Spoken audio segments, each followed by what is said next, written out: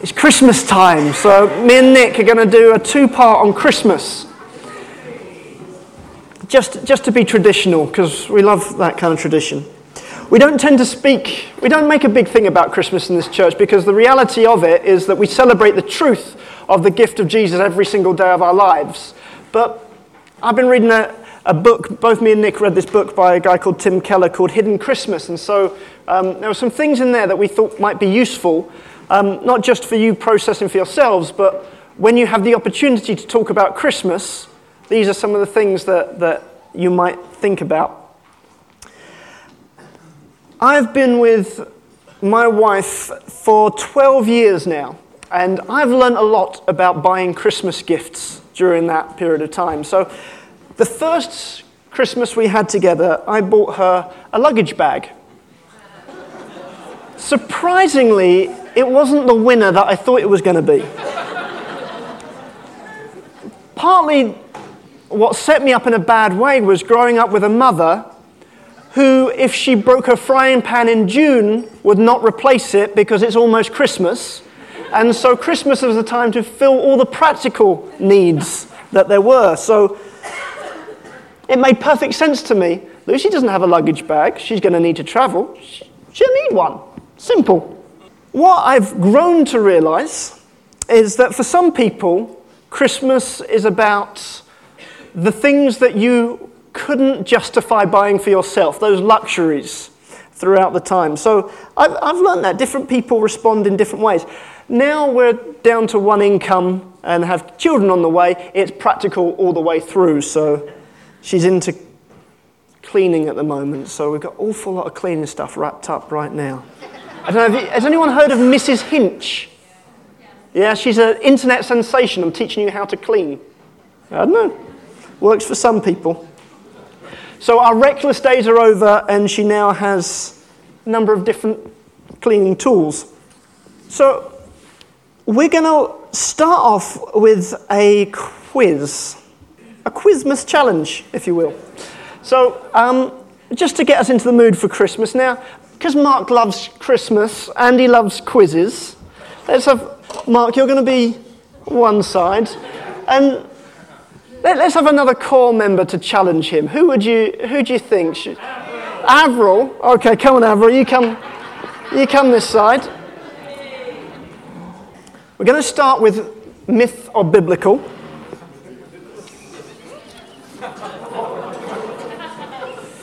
So I'm going to put a traditional picture on the screen for you, so you can both see the other screens, yes?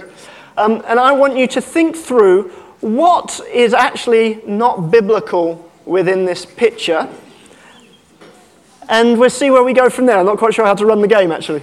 Okay, here we go. You got a suggestion? Yes. Okay. Mark, you got a suggestion? He feels it's pretty down the line. Okay, right. Avril, what would you like to suggest is a myth within this? Okay, so the wise men is one of the queries, yes? What traditional songs do we have that feature the wise men? We Three Kings. No mention of them being kings. They were wise men. They were magi, which was kind of astrologers of the day. So it's quite interesting that they came to welcome Jesus. Okay, sorry? OCE, 25th of December. Okay, what's wrong with that? They said it, I've got no clue. Okay, right. You want to have a go on that one? It wasn't December, it was some other time. October. It was most likely early September, end of September or early October, because that would be the last period of time that the shepherds would have been out with their sheep. After that, they bring them inside. Okay, it was most likely picked the 25th to battle with a pagan holiday that was going on at the time. And it was more likely to be the 5th or 6th year BC that Jesus was born. Herod wasn't born until 4 BC. So they didn't, actually the 0 CE doesn't exist. It went from 1 AD to 1 BC. Yes? I've got a wee confession to make. Okay. We'd had this discussion in the office. Oh. But she's still not getting much right, is she? I just feel a bit bad. Okay. All right, next one. Here you go, Mark. How many were there? 3, 4. How many what? We don't know. We don't know. There's no mention how many there were. Doesn't say. There was a mention of 3 gifts. 3. It was more than one because it was the plural word for magi, how you ever pronounce it. Okay. Magi. There's one on the scooter, Bibinizuta. That's the version I know. And the fact that Jesus was already in a house by the time that they arrived. They came sometime afterwards. All right. The shepherds were washing their socks, not standing by the thing. Okay, last one. This one's a little bit more controversial. So, highlighting the location. So, the only reason we believe it's a stable is because there was a manger inside. There's no mention of it actually being a stable in the Bible. And in those days, when you brought the animal inside, you would also bring the manger inside as well. So, it's quite possible that it was within a normal house that he was born. So, there you go. There was no room in the inn. That was fine. Okay, ruined everyone's Christmas. Okay, round 2, quick fire round. Okay, right, you don't get the advantage of having a mic in your hand. I'm fixing the answers to that. We were having a conversation. Okay, number 1. Who tells Joseph to go to Bethlehem? The angel. You saying the angel? No. No, it was Caesar Augustus. Had to go there for the census. How did Mary travel to Bethlehem? a donkey. On a donkey, not in a donkey. The Bible doesn't mention. Mary remained a virgin, true or false?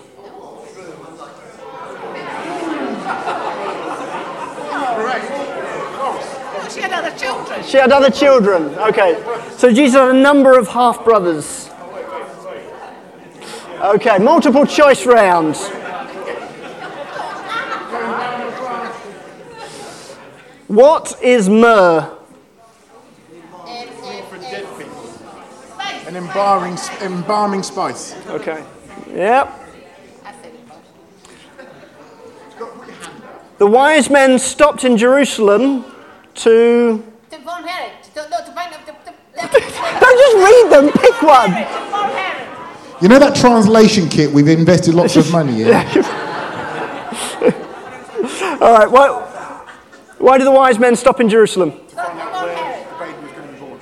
Yep. Find out where the baby was going to be born. Okay.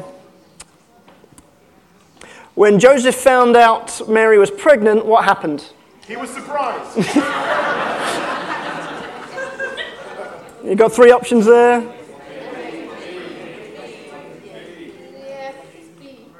Okay, B and C on that one. So he wanted to break off the engagement. The angel came and talked to him, but Mary did go and spend 3 months with her sister, her cousin. Sister. Was it cousin? Cousin, okay. Okay, when was the concept of Christmas first mentioned? Not found in the Bible. First mention of it was by the Roman Church in 336 AD. Okay, well done. Very good.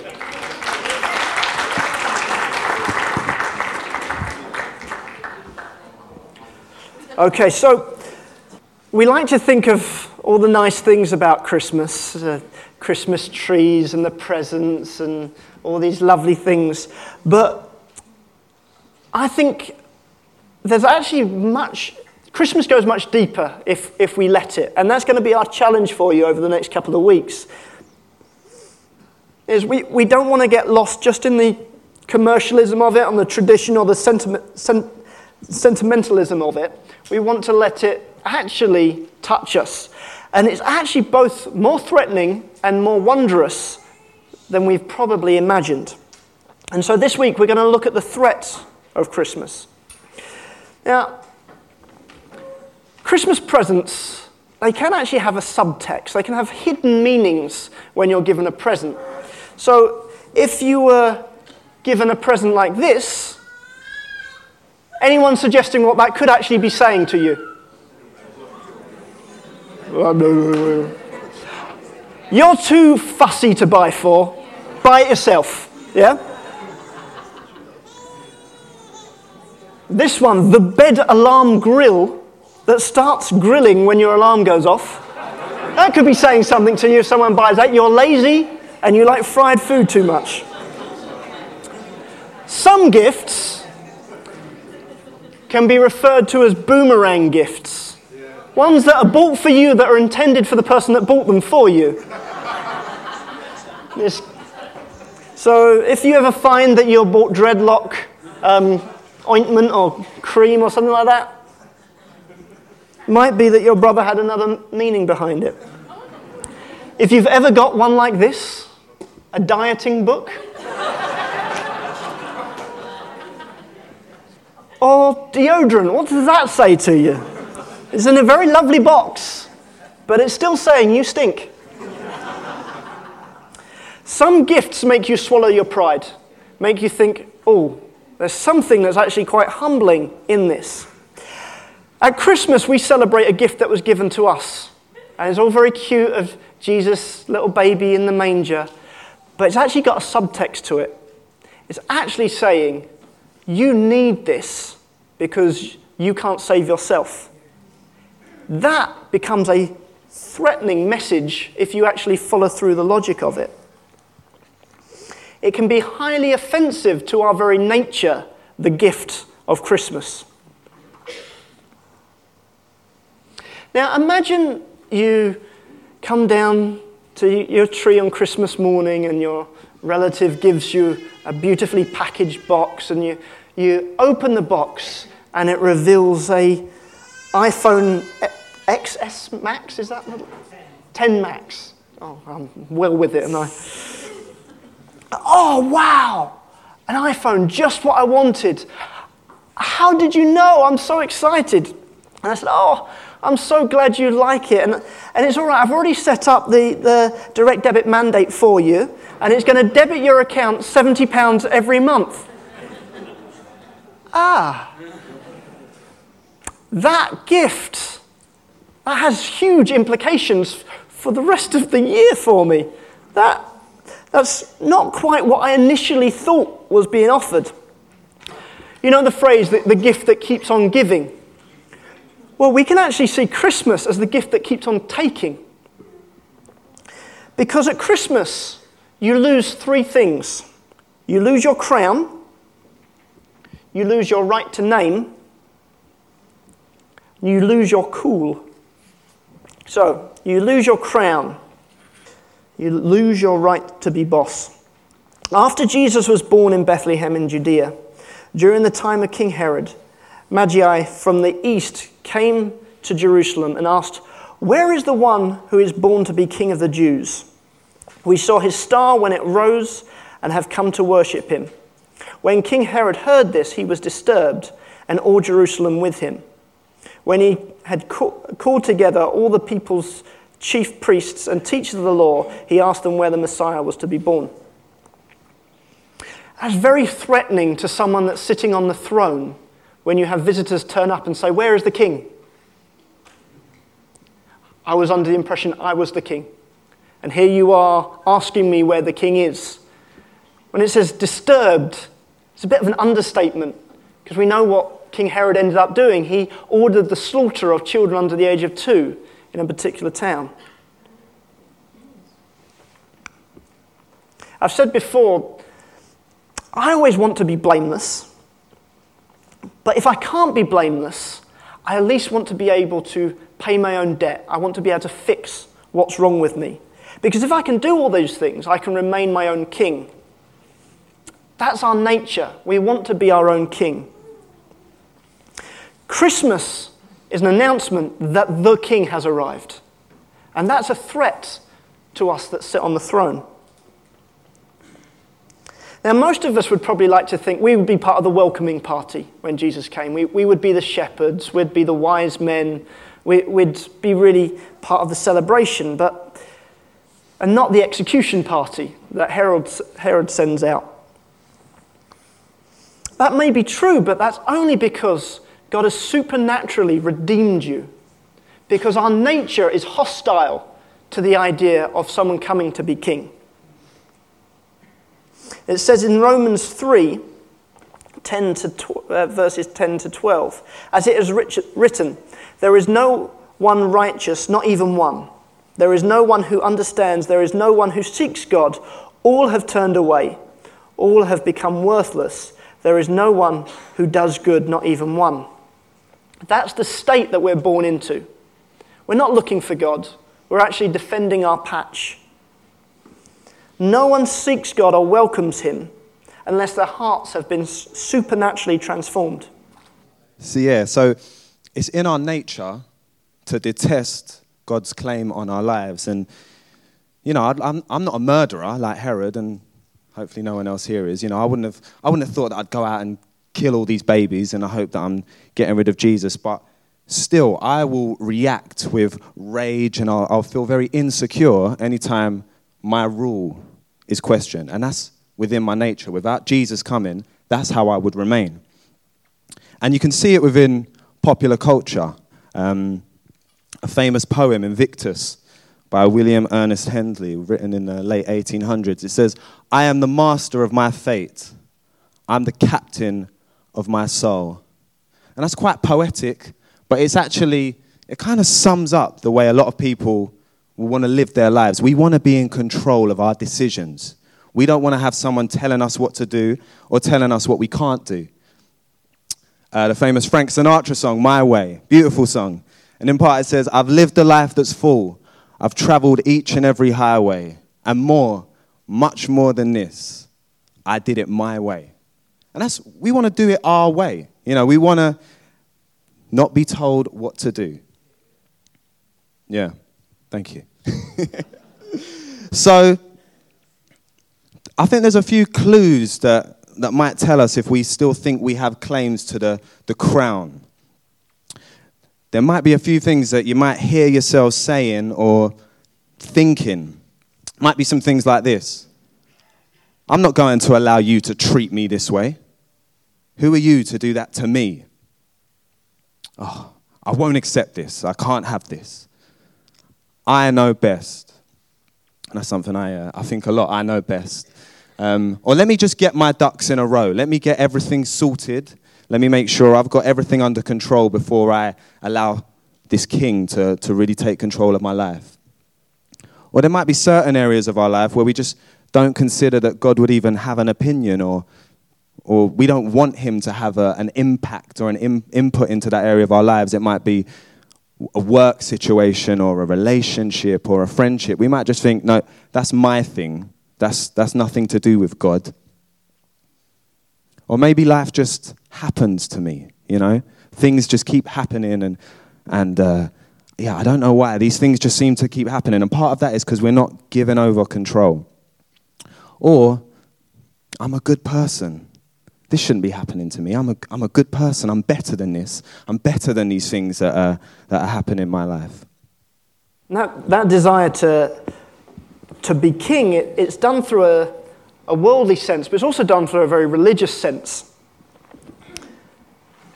That I'm a good person, these things shouldn't happen to us, or shouldn't happen to me. We almost think we can control God by building up our moral credit. And so therefore we're still on the throne and God is just there to action or to give me back what I deserve. Tim Keller uses this line, religious people find God useful, gospel people find him beautiful. And that's still a desire to control God. So if Christmas is true, it means that we've lost control of our lives. I'm going to watch this little video here from a fantastic piece of artwork in the last 100 years, Miss Congeniality. And you see what happens when we're left with our crown. Don't realize is the crown that we're trying to keep on our head will ultimately kill us. So it's actually good news that we lose our crown. Cool. So the second thing is about us losing our right to name. And that means that we don't get to name him, but we also don't get to name ourselves. So in Matthew chapter 1, verse 20, verse 21, this is an angel talking to Joseph. This is quite soon, just after he's found out that Mary's going to be giving birth to Jesus. It says, but after he had considered this, an angel of the Lord appeared to him in a dream and said, Joseph, son of David, do not be afraid to take Mary home as your wife, because what is conceived in her is from the Holy Spirit. She will give birth to a son, and you are to give him the name Jesus, because he will save his people from their sins. So we lose the right to name him. So it says there, she will give birth to a son, and you are to give him the name Jesus. In Jewish culture, one of the key rights of the father was to name their child. It was a sign of control. And I would have thought, it being in Joseph's position, it might have been fair enough that he could choose the name. But straight away, we're seeing that, no, you don't get to say who he is. He actually becomes our manager rather than us telling him what he should be like. And that's quite a humbling position that we have to take, because many times we can want to maybe, I like this part of what Jesus has to offer, but I'm not so sure about that. Let me take the bits that I like. And we want to start naming him and saying, yeah, you can be that to me, but I don't want you to be that to me. But actually, it's the complete opposite way around.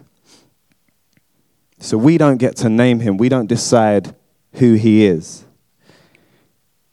So I want you to have a think. You may have named him something that he isn't, or something less than he is. You know, it's quite nice to think of Jesus as this cute little baby in a manger, and that's quite a nice image. But actually, he's so much more than that. So maybe you might have just seen him as an assistant, or an advisor, or maybe like a genie that you sort of just call on in times of need.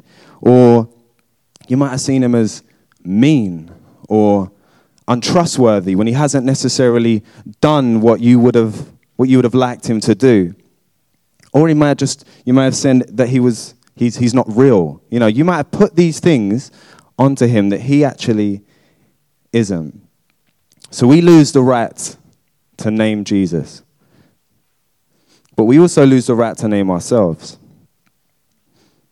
We need him to name us because it's a disaster otherwise.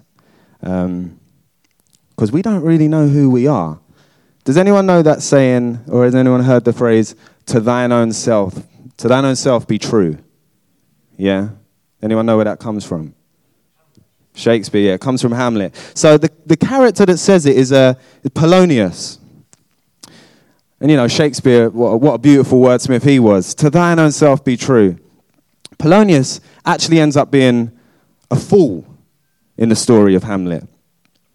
But that's the way in which so many people live our lives. Just be true to yourself. But how can we really be true to ourselves when we don't really know who we are? Or, I might feel like this one day, I might feel happy one, sad the other, I want to do this one day. That we don't really know who we are. So how can we be true to ourselves? I am who Jesus says I am. Apparently, was it a T-shirt? Was it? There's a T-shirt, there's a great T-shirt that says, I am who I am, says I am. And that is a position that we can take. And that is what Jesus coming, that's what it really meant. It means that we don't have to be like the world and try and do things and find ourselves and do all these things that actually aren't us. But we can look to Jesus to see who we are. And that's a real act of rebellion against our culture. In a culture that says, if you want it, take it, do what makes you feel good. It's very different to be saying, actually, I want to do what the Father is doing. So we're rebelling against the culture of our society. And we can end up blacklisting ourselves by being like that. We lose our crown, we lose our right to name, and finally, we lose our cool. Luke 2. The child's father and mother marveled at what was said about him.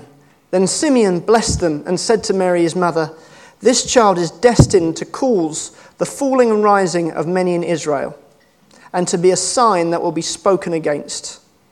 so that the thoughts of many hearts will be revealed, and a sword will pierce your own soul too. So Simeon was a guy that worked at the temple, and he was told that he wouldn't pass away until he got to see Jesus. And so that's the message that he brings. The idea of piercing one's soul, that's pretty threatening in itself. I thought Jesus was come to do nice things and to look after us.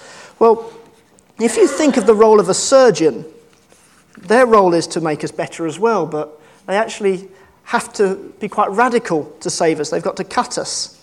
And so that's what we're seeing in the in this passage, that actually this is radical, what Jesus is doing for us. In Matthew 10, it further talks about sword. It says, Jesus said, I bring a sword. And you think I've come to bring peace, I bring a sword. What he's not saying, he's not coming to be violent, but what he's saying is the allegiance that I'm calling you to will cause splits.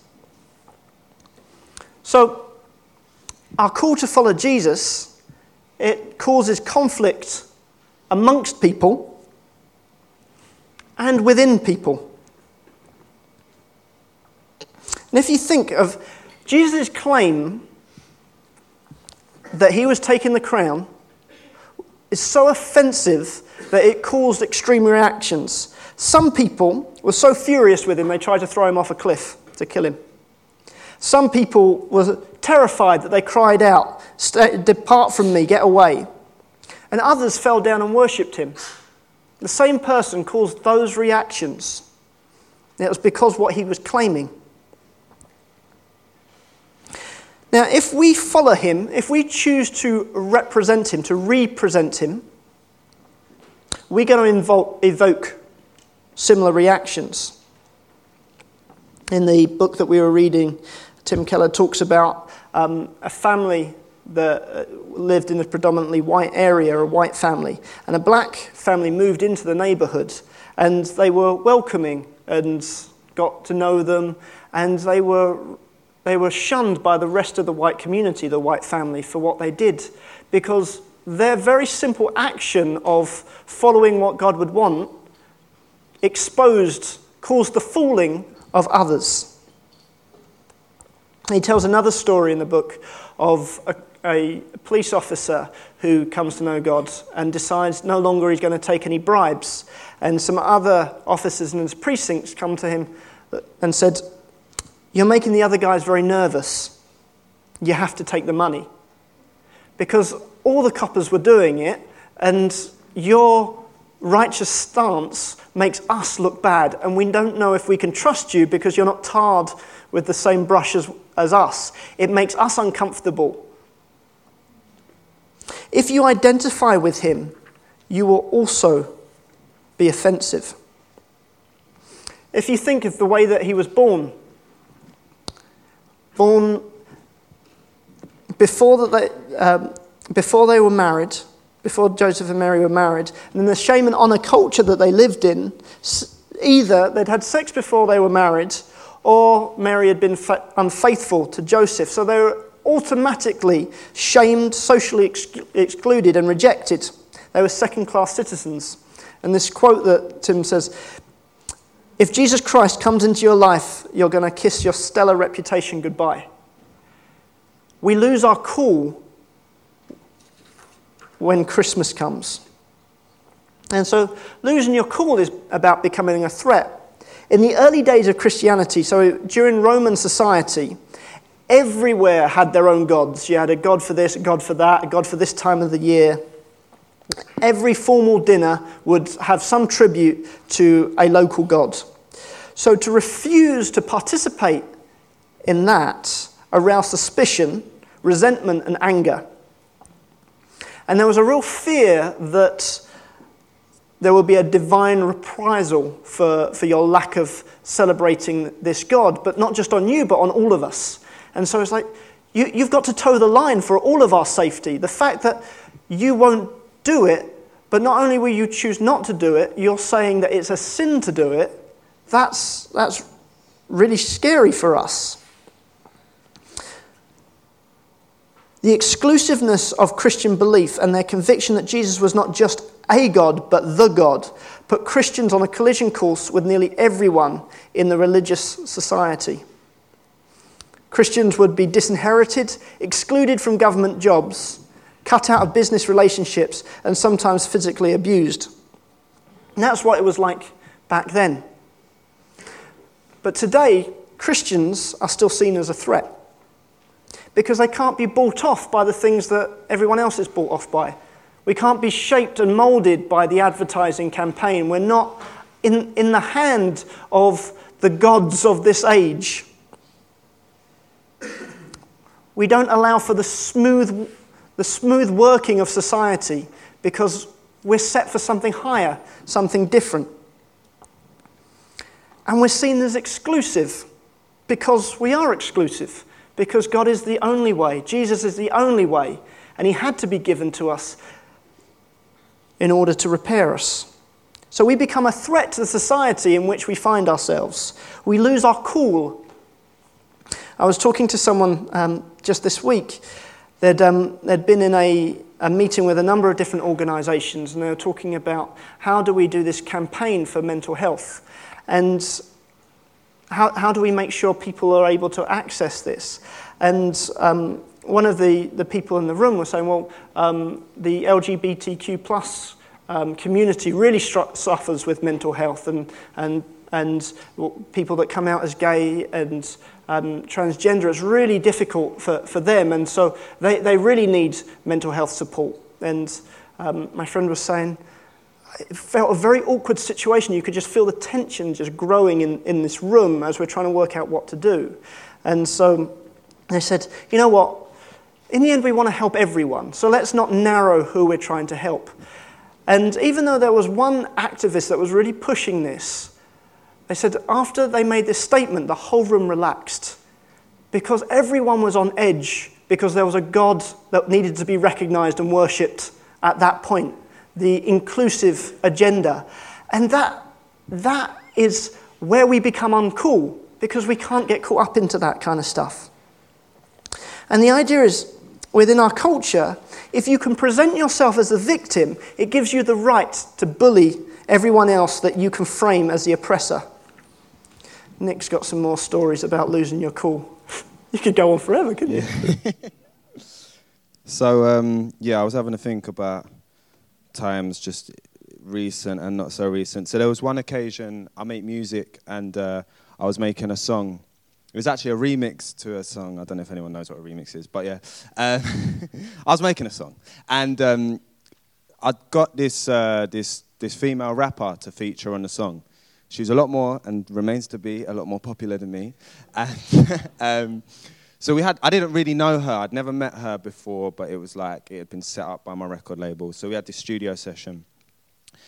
And she was cool. She turned up with all her mates. And so she's writing her verse. I'm just sort of letting her do her thing. And then she comes to recording it, and she records this verse over my song. And it's really sexual. And I was just in my head, I was thinking, I can't have this. But I felt really awkward because as sexual as it would be somewhat normal. You know, it wasn't like, it's rap music, innit? It's kind of like, it was whatever. But I realized I've got to say something.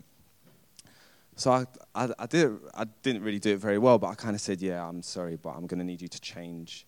And she looked at me like I was a real weirdo. And I felt like I was a real weirdo as well. And she changed it, but ever since then, I think she thinks that I'm very strange. And I didn't deal with the situation particularly well, but at that point, I felt like, I just wanted the ground to swallow me up. I don't want to say anything. In my head, I'm saying, it's not that big a deal, you know, it's whatever. But I realized, actually, I can't stand for this.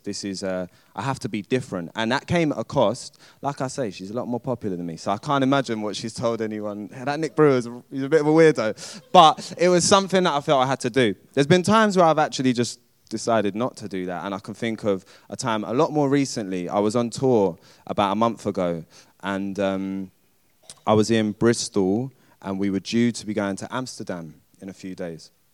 So I was supporting another artist, and there was another support act as well. So it was these guys from Bradford. They were really cool. We were getting on with them really well. So it's me, when I travel, it's me and my DJ, Fred, who's also one of my best friends, who is also a Christian, which helps. So anyway, I was chatting with these guys from Bradford, another support act, and it was due to be Fred's birthday, my DJ's birthday, while we were in Amsterdam. And I don't know if anyone's been to Amsterdam, but Amsterdam has certain kind of perks for certain types of people. So they're going, oh, yes, it's Fred's birthday. We're in Amsterdam. We're going to get him super drunk. Oh, why don't we get him a prostitute? And I was there just like... And like, I didn't say anything because in my head I'm like, well, Fred wouldn't have been up for that. I'll just make that clear while he's not here to defend himself. But I kind of felt like I should say something because that's not me and that's not Fred. But then I was like, nah, it's too embarrassing. So I just didn't. And I just kind of like, I didn't agree, but I didn't actually decide to be like, to make an awkward situation because I thought I'm going to embarrass myself. And I thought it would probably embarrass them as well. But really, that would just embarrass me further. So really, it was about me. And just to be clear, we went to Amsterdam and nothing happened, right? But I realized at that point, I didn't want to lose my cool. I wanted to keep my... I just didn't want to feel awkward. And I actually think I could, if I had, who knows what would have happened. Maybe I would have just made a fool out of myself. Or maybe we could have had a very interesting conversation. But I'm realizing that actually, I don't want to just do what I want to do. Part of giving up my crown is saying, actually, I'm going to stand for something different. The final example, I remember when I was at school, a big thing for me in terms of my friends was the fact that I wasn't going to have sex until I was married. And it wasn't, at my age, it wasn't really that I wanted to have sex. It was more that I just didn't want to be embarrassed. And it was something that caused me quite a lot of embarrassment amongst my friends. And I realized, again, I just didn't want to stick out. I didn't want to be the different one or one that stood for different things because I just didn't want to embarrass myself. But part of what we're saying is we give up that right. We stand for something different.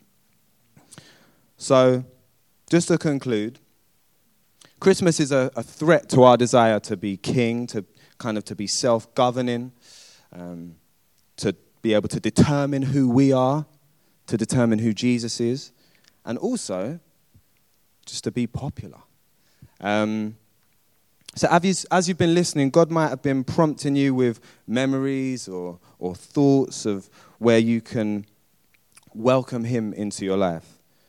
So there's a few things that we thought that this might involve. So it could be from repenting from naming him the wrong thing, or being your own boss and naming yourself. Maybe that's something that you've realized I've done. Actually, I've said Jesus is this and I'm this, when actually that's not how it is. It could be, from naming yourself something different. Or it could just be making a commitment to lose your cool, if need be. So there'd be the things that we'd be asking you guys to think about. Thank you.